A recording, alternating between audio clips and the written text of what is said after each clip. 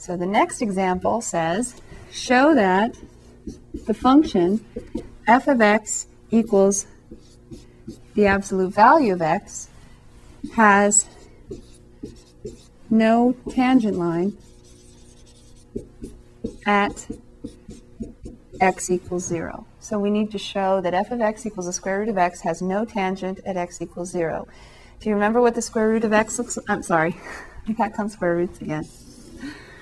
Do you remember what the absolute value of x looks like as a graph? If you don't remember, you can actually still just plot points. Not a bad idea sometimes.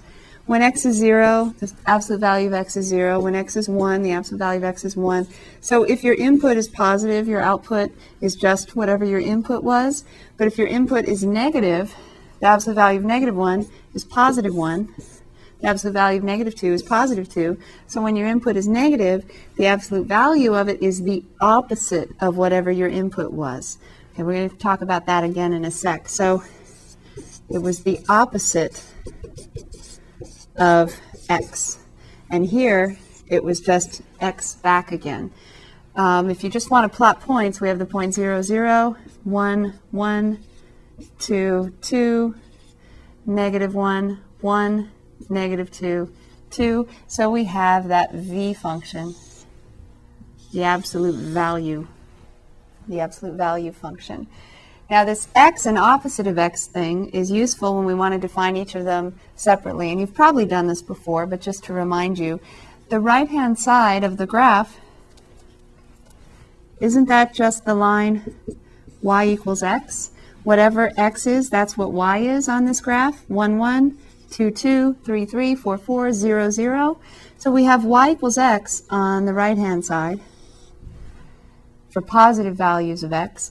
And then for negative values of x, whatever x is, y is the opposite. So we have the line y equals the opposite of whatever x is. Does this have a slope of negative 1?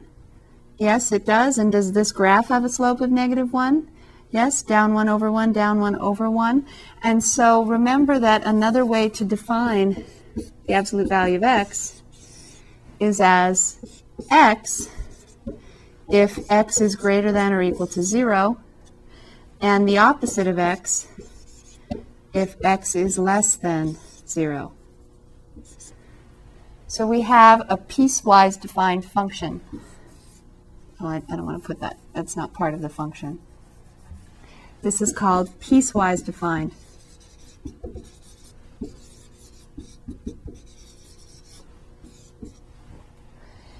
And you'll notice that we have a problem at x equals 0. We have a sharp turn at x equals 0. We can actually see it. We can tie this into what we just talked about with the slope of the tangent lines of linear functions. The slope of the tangent lines of linear functions are just the slope of the line back again. So if we're looking at the right-hand side of the graph, we have the line y equals x, y equals 1x. So the slope of the tangent line over here would be 1.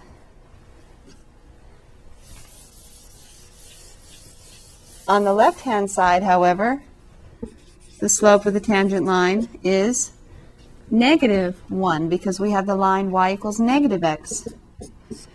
So right up to where you get to 0, you have 1 on one side and negative 1 on the other. We have that sharp turn, just like the first example we looked at. So you can see that the slopes don't ever come together.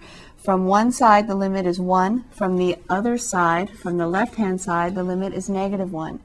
Now, in a future section, we're going to talk more about limits specifically, and we're going to talk about approaching from the right and approaching from the left.